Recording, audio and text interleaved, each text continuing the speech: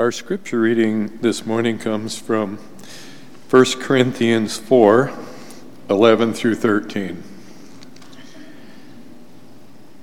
Even unto this present hour we both hunger and thirst, and are naked, and are buffeted, and have no certain dwelling place, and labor, working with our own hands, being reviled, we bless, being persecuted, we suffer it, being defamed, we entreat. We are the offscouring of all things unto this day.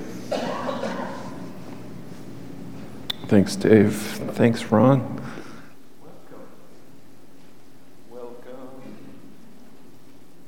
I just got quiet. Oh, there, I'm back. Can you hear me? Welcome to the Eugene Church of Christ. Glad you're joining us this morning. Maybe some from the parking lot and some from inside the building. We have some that are sick and runny noses and different things to more serious concerns. And we just keep praying for everyone that you're doing well. But we rejoice and are thankful that we get to be together this time this morning. Thank you for last week. Alicia and I were able to go to a Northwest Ministry Couples Retreat and get to see a lot of other men and women who are involved in ministry here for Churches of Christ in the Pacific Northwest. Catch up with friends and stuff like that. So we had a nice time in Cannon Beach and are glad to be back and thankful for James Mead coming and covering the pulpit last week. And I heard he did a good job and grateful for that. I haven't listened to that sermon yet, but I plan to. So to dig in this morning, we're back in 1 Corinthians. I think to make sense of our verses today, we need to step back and just remind ourselves of the context of where we're at with this. And we'll start in verse 3:18 and 19. Do not deceive yourselves. If any of you think you are wise by the standards of this age, you should become fools, so that you may become wise. For the wisdom of this world is foolishness in God's sight. So how do you deal with self-deception? Paul says, if you think you are wise, it's probably time to realize you need to become a fool. And he's talking about us questioning our assumptions. About the time you think you have it all figured out is probably a good time to assume that in fact you don't. So that always keeps us in this position of searching and seeking and looking for the answers that the Lord has for us. So the comparison games that the Corinthians were making, the divisions that they were fostering, they were in many ways blind to their own foolishness. They didn't see the waves there or the outcome of their wisdom, the worldly comparisons they're making. And Paul is reminding them, in Jesus Christ, you don't have to choose sides. In Jesus Christ, we're not playing a scarcity game where there's not enough to go around. And so he says this, all things are yours. All things are yours, whether Paul or Apollos or Cephas or the world or life or death or the present or the future, all are yours. And you are of Christ, and Christ is of God. It's all yours. We don't need to choose between our favorites because your favorites are all yours in Christ Jesus. Every good and perfect gift from above is yours in Christ Jesus. Life, death, it doesn't matter. My present circumstances, whether they're good, whether they're bad, whatever the future holds, it doesn't matter. It's all ours in Christ Jesus. If you have Christ, everything Christ has, it is yours. All things are yours. And this verse is really a lot about freedom. And this verse is about not just freedom, but abundance. You don't have to play the game of an us versus them scenario. I don't have to pick favorites. I don't have to worry about there being enough to go around in Christ Jesus. See, the mind of this world is get what you can while you can and fight for your fair share, because in the end, that's all you can count on. It's whatever you can grab and take a hold of. Get it while you can, because it's all going to come to an end pretty quick. That's not the mind of Christ. The mind of Christ is, can't you see that it all belongs to you already? The mind of Christ is, there is no end to the generosity and goodness of my Father. There's just more to come, more to come. So this all goes back, what we're talking about now is Paul's theme of worldly wisdom versus the wisdom of God. See, in their pride, in their arrogance, in their immaturity, the Corinthians thought that they had wisdom. They thought they had the wisdom that they needed. They thought they knew how things needed to be run. They thought they knew how it needed to work. And they weren't shy in letting everyone else know that they need to do things this way or that. So one of the reasons why Paul sounds particularly harsh in the text we're going over this morning is because Paul is dealing with a particular kind of hard-heartedness here. An arrogance and presumption and pride that really you just can't tiptoe around it. Sometimes you have to face things head on. And so that's what Paul is doing here. He sounds harsh because I think he needed to be harsh. He needed to shock them into taking a look at the realities that they were creating in their blindness to the wisdom of God and taking on worldly wisdom. Now, brothers and sisters, I have applied these things to myself and Apollos for your benefit, so that you may learn from us the meaning of the saying, do not go beyond what is written. So Paul, he's been doing this before, and he continues in our text today. He uses himself and Apollos as examples of what leadership in the church should look like. But in Paul and Apollos' absence, new people have stepped in, a new leadership that has created this divisive situation or allowed this divisive situation of choosing favorites to persist. And so these leaders had clearly gone beyond the example that had already been given by Paul and Apollos. So do not go beyond what is written. What does that mean? I think it's referring to Scripture here. Paul clearly referring to Scripture. He may even have particular Scriptures in mind. We don't necessarily know what those Scriptures are. I can think of a few that would apply. I don't know what Paul had already previously shared with the Corinthians, but I think the point is just spot on here. And the idea is, do not go beyond what is written. Because what happens when you go beyond what is written? When we move beyond the clear guidance of Scripture, when we go beyond what the Scriptures say, we're entering into the land of opinions, the land of gray area issues, the land of debatable matters. And so Paul he's kind of giving us a diagnostic tool to recognize some of the things that happen when we move beyond what is written, when we move beyond what we find in the Word of God.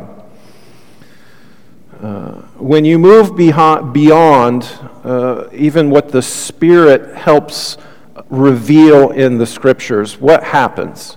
Paul says this is what happens. You get puffed up. If you don't do those things, if you do these things, if you don't go beyond what is written, then you will not be puffed up in being a follower of one of us versus another. So puffed up, what does that mean? It's a kind of pride he's referring to. We all know what it means to be puffed up, I'm assuming. Not like pufferfish or something like that, but, well, that's not a bad example. Anyway, I digressed. But I think Paul is giving us his tool to recognize, hey, when you go beyond the clear guidance of Scripture, I'm not saying we don't have to go there. I'm saying watch your heart and the spirit behind your motivations. Because when we step into gray areas and debatable matters, things can go sideways very quickly. And that's usually the realm where people can't get along, opinions come in, churches split, things fall apart, relationships fall apart.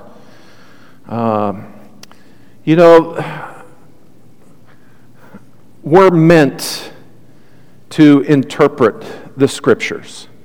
We're meant to learn things from them. The Scriptures don't directly apply to every conceivable situation we would face.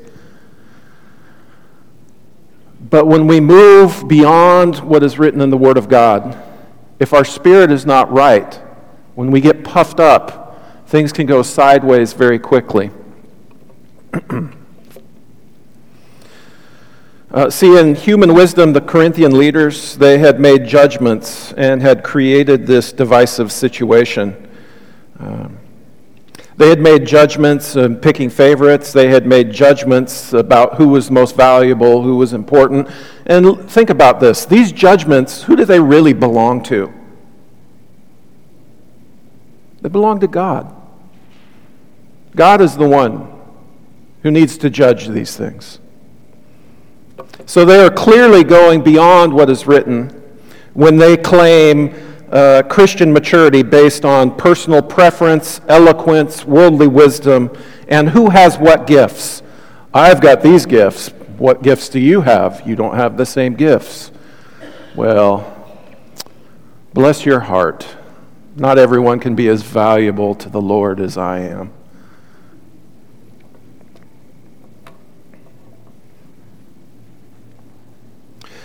For who makes you different than anyone else? What do you have that you did not receive?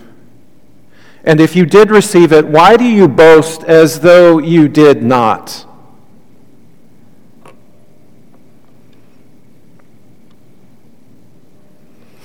Paul unloads this buckshot now of rhetorical questions, 3 of them, rapid fire, to shock the Corinthians into confronting the spirit behind their thinking, confronting their own godless attitudes. Who? What? Why? These 3 questions cut right to the heart of what is wrong with the Corinthian church.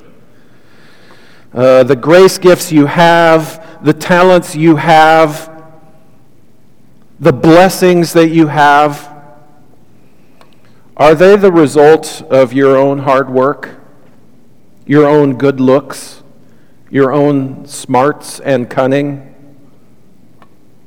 Do they belong to you alone? Or does God have a hand in that? That's the question he's asking. Who makes you different from anyone else? And the what, we all define our what maybe a little bit different, but the what is, in the end, everything. A lot of times people attribute whatever is their what, they define as everything that they have done for themselves. And we tend to attribute a lot to ourselves and give God almost no credit whatsoever. And then we catch ourselves. Oh yeah, and maybe this is because of God. Maybe there is some kind of blessing there. And so we come with this attitude of my paycheck, my body, my stuff, my whatever. What this is it's the disease of pride on display. I call this, look what I've done with the strength of my own hands syndrome. It's a bad syndrome to have. It's that story of King Nebuchadnezzar. Look what I've, spend some time in Daniel. Look what I've done. Wow.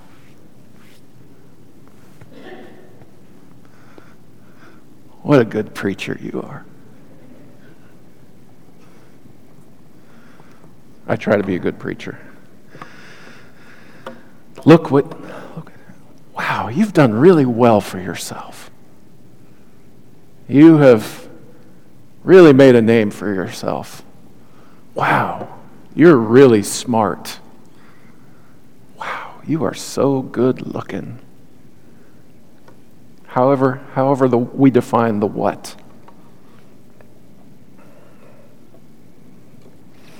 How quickly we forget what we have been given. How quickly gratitude fades away in our hearts. How quickly we develop a sense of entitlement. I deserve. I need. I want. How quickly we assume. How quickly we pat ourselves on the back, how quickly we make judgments about who has potential and who doesn't. Well, if they would just do this, why can't they work harder? Why can't they get their act together? Why can't they? Judgments like, this one's the up and coming. This is the next great thing, the next great preacher, the next whatever, the rising star. This is how quickly we make judgments.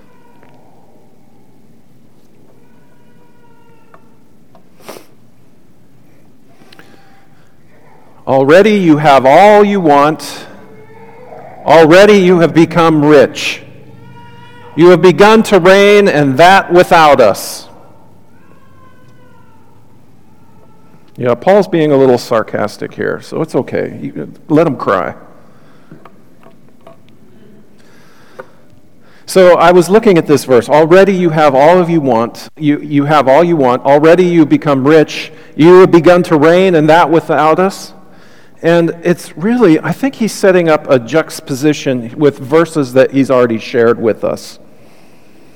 Already you have all you want. 1 Corinthians 4:8. Just a few verses before this, in chapter 3, 21b through 23, he has said, all things are yours. All things are yours, whether Paul or Apollos or Cephas or the world or life or death or the present or the future, all are yours. So on the surface, there's similar statements, I think. What is the difference between these verses? All things are yours, and already you have all that you want. Don't they sound similar to you? But there is a difference. All things are yours. It focuses on the generosity of God. Already you have all you want focuses on what I've already attained for myself by my own strength and cunning. All things are yours results in this feeling of thanksgiving and gratitude. Already you have all you want displays a kind of blindness to the needs of others. All things are yours. And that gratitude and thanksgiving from the hands of God, that builds a community. You can build community on that kind of spirit of thanksgiving and generosity. Already you have all of you want. Creates independence, isolation, division. All things are yours, exalting God. Already you have all you want. Exaltation of the self. All things are yours. It invites humility. Already you have all you want. It's pride on display. The difference in these statements is the spirit in which these realities are held. It is the heart that is the difference, is it not? The reality of all things are yours and the reality of you already have everything you want, those circumstances may be very similar. but the spirit in which they are held is very different. For example, take two wealthy families. Let's say, for example, these families each control $5 million in assets. We all know that they can hold those assets with very different strategies and have a very different heart of generosity.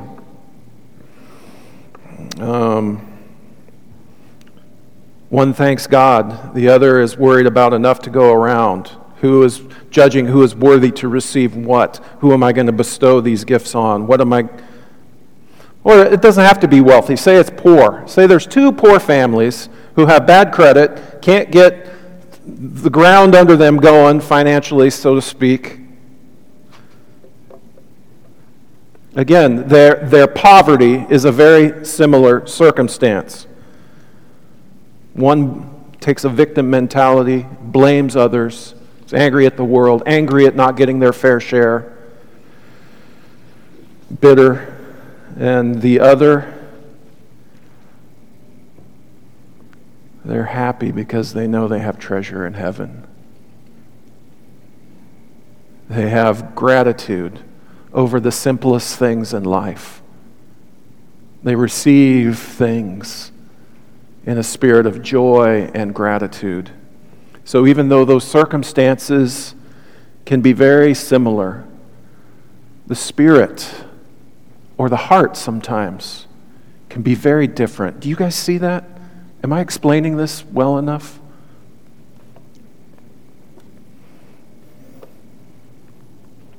How I wish that you already had begun to reign so that we also might reign with you.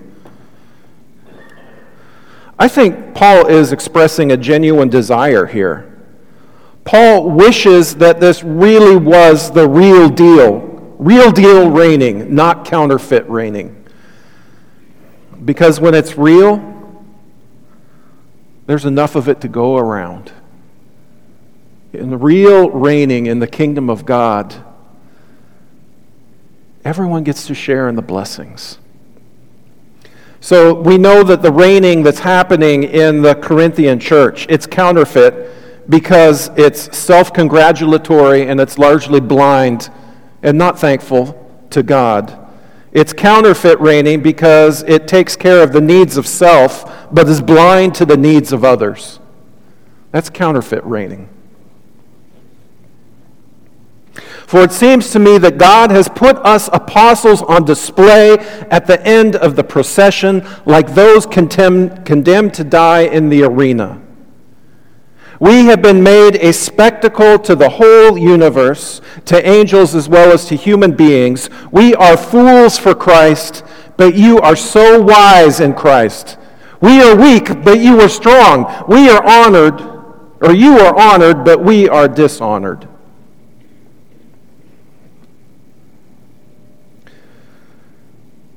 So there's definitely a contrast being made between the apostles and the Corinthian believers. We get that.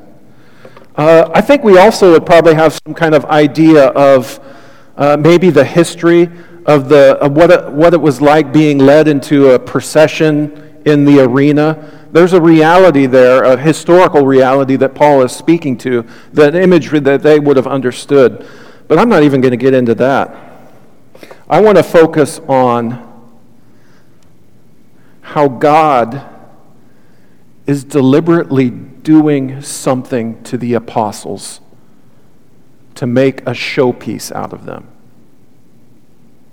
He's putting these guys on display to teach other people things.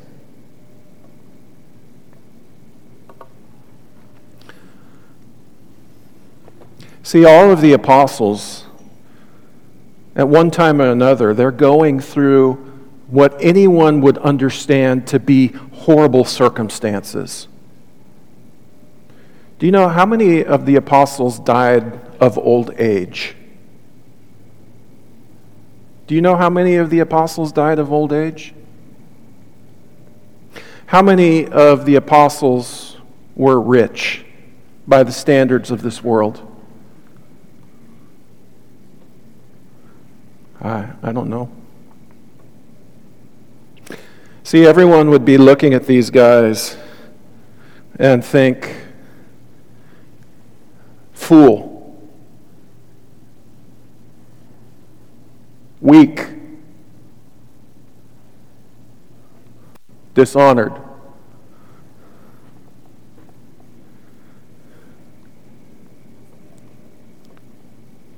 That's what people thought of these guys, and just by looking at their circumstances. And so Paul now goes on to describe the harsh circumstances that these apostles they face.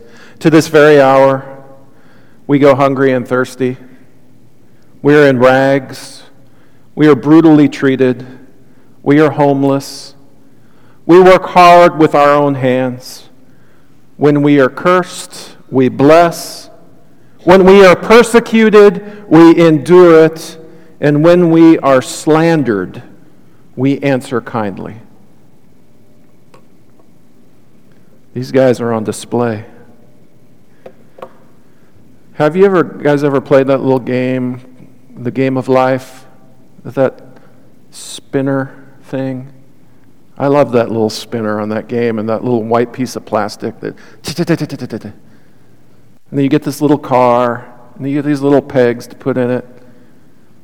So it was easy. Well, there's just pink and blue pegs, and you fill it up. This is how many of these. Here's the pink and blue peg in the back seat of the car. And the game of life. You can make certain choices. Go the college route. Go the whatever other route. Some of the circumstances that come. You know this game, don't you? Okay, a few of you are nodding your heads. Some of you are like, no idea, Calvin. That's okay. Maybe you grew up in a different era or generation. Or maybe you're too young to remember that game. But anyone who looked at these guys' circumstances, these apostles' circumstances, they would look at the criteria that is measured at success and winning the game of life. And everyone would look at these men and say, these guys failed spectacularly. They did not win at the game of life. And yet, something did not add up. Because I have seen homeless people. I have seen people living in poverty and incredibly harsh circumstances. And they were broken by them. But these guys weren't broken. They hadn't given up. They hadn't capitulated. In fact, they were joyful. They were happy. They were passionate about what they did. You would think that anyone facing circumstances like this would be defeated. But they weren't.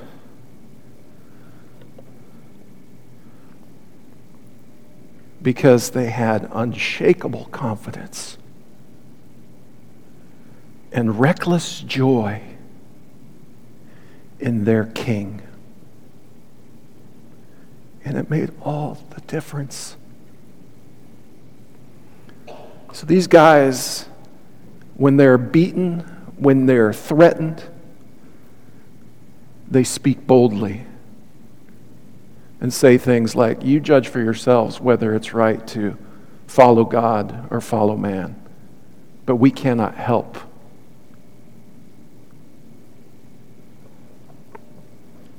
These are people who, when they are arrested and thrown into jail,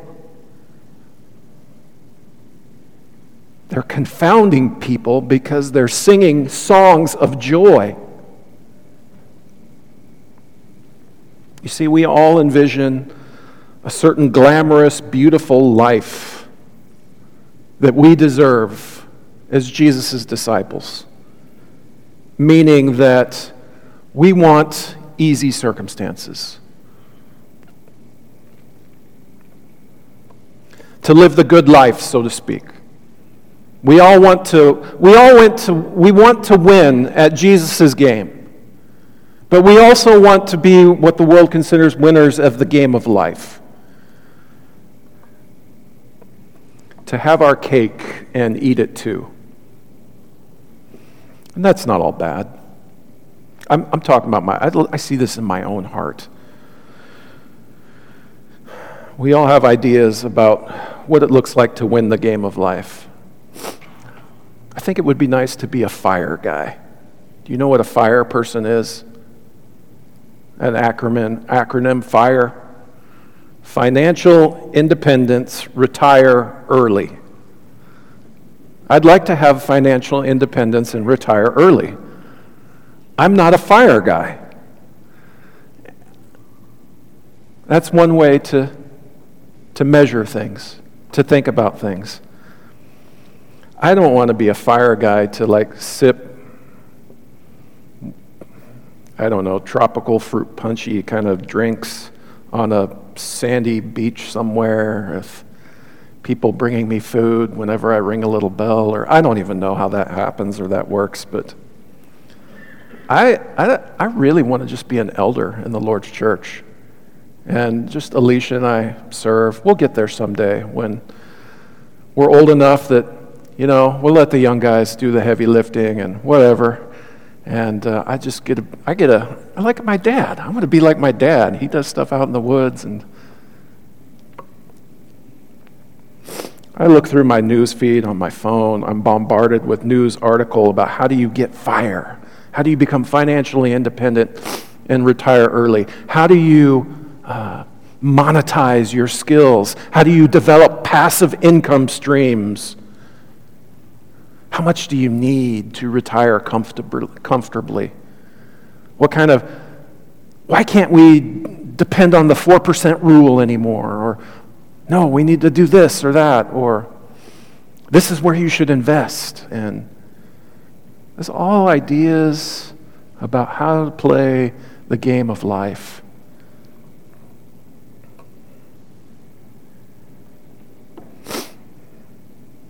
We try to live our lives based on our experiences, and we want good experiences. We try to stack them up.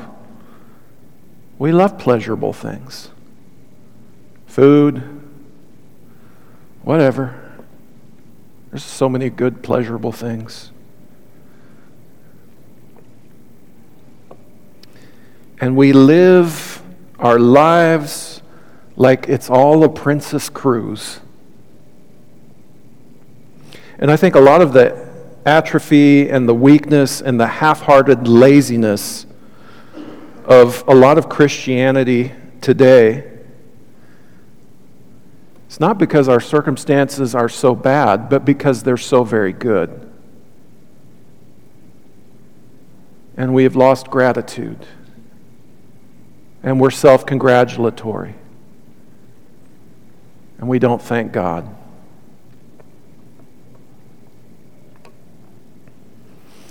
And when things are really good for a really long time, we start to think, I don't deserve anything but ease and comfort. But this is what the apostles get. We have become the scum of the earth, the garbage of the world, right up to this moment. Scum of the earth. That is our foundation. That is the legacy of the greatest among us. I like that word scum.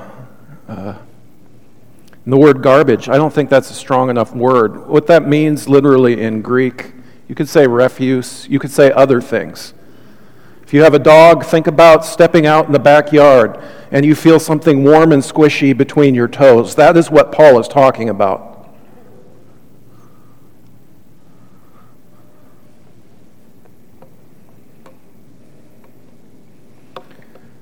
Sometimes circumstances might come that we look at those circumstances and we think, that's scum, that's garbage. But if Jesus is our Lord, instead of being broken, we reign together with him. We may have scummy, horrible circumstances, but instead of giving up, we double down. Instead of just crying tears of bitterness and pain, my tears are mingled with hope and joy as well.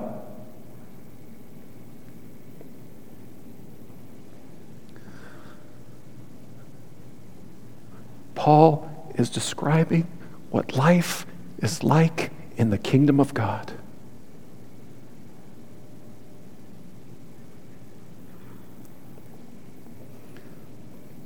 Life in the kingdom of God is bigger than the circumstances you and I inhabit. My circumstances may be great. My circumstances may be scum and garbage. People can be saying, hey, here's the next rising star. Or that guy's a scum bucket. Doesn't matter.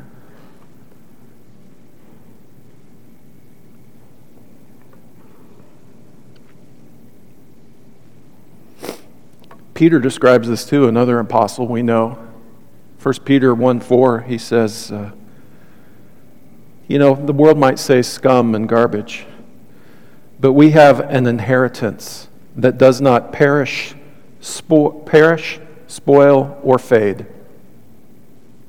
doesn't diminish. It doesn't lose its luster. It just gets better and better. So Paul's message invites us to look at the spirit with which we hold the circumstances of life. That's the sermon in a nutshell. It takes me a long time to say things. In what spirit do you hold the blessings of God? Is it a spirit of all things are yours in Christ? You don't have to pick and choose. There's enough to go around in the kingdom of God. Or is it a spirit of, I'm fine. I've already got everything I want. I don't know why you people can't get your act together, but come on over here and fix things. When you get things fixed up, come be a part of what I got going on here.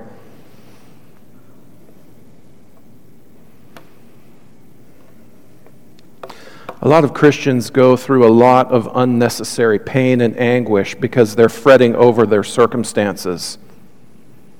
When we think that we're not getting a fair handshake, when we think that the circumstances I inhabit are not what I deserve and they're not good enough. And the truth is they're not. And you do deserve better. But we suffer because we haven't come to terms with being scum and garbage in this world. We haven't come to terms with what it's like to cling to Jesus Christ and hold on to Him no matter what anyone else is saying. And even if my present circumstances are miserable, if you have Christ, what does the rest matter? I don't really care if someone thinks what I'm doing is foolish. What is this guy talking about stuff? What do churches do anyway? What are they? Fairy tales. I don't care about any of that. I don't care what people say. I do, but I don't. Because I'm not. But at my best moments, when I see my Savior before me, and I think about what He has done for me and on my behalf, and I realize my own corruption, the brokenness of my own heart, my own need, I don't care about any of the rest. I want to know Christ and the power of His rising, to share in the fellowship of His suffering, and become conformed like Him in death. I want that, so that by any possible means, in Christ Jesus, someday I might obtain to the resurrection of the dead.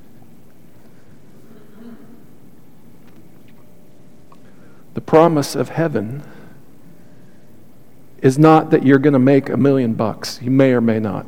Some of you already have. It's not as great as it's cracked up to be, maybe. I don't know. The promise our Savior gives us is, in this world, you will have trouble. But take heart.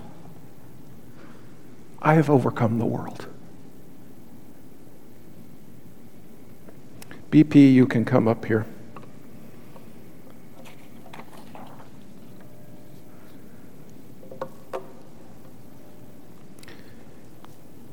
If you need to ask for the prayers of the church, if you want to put the Lord on in baptism, find ways to take the next steps you need to in your relationship with the Lord. I don't know. I don't know where you're stuck. I don't know where your circumstances are really good and you just don't think you need anything, or your circumstances are really bad and you can't fix them and you're not getting your fair share. But I know someone who has everything you need. And whether your circumstances are scum and garbage or not, He overcomes. And He invites us to that too. So let's stand and sing this next song together.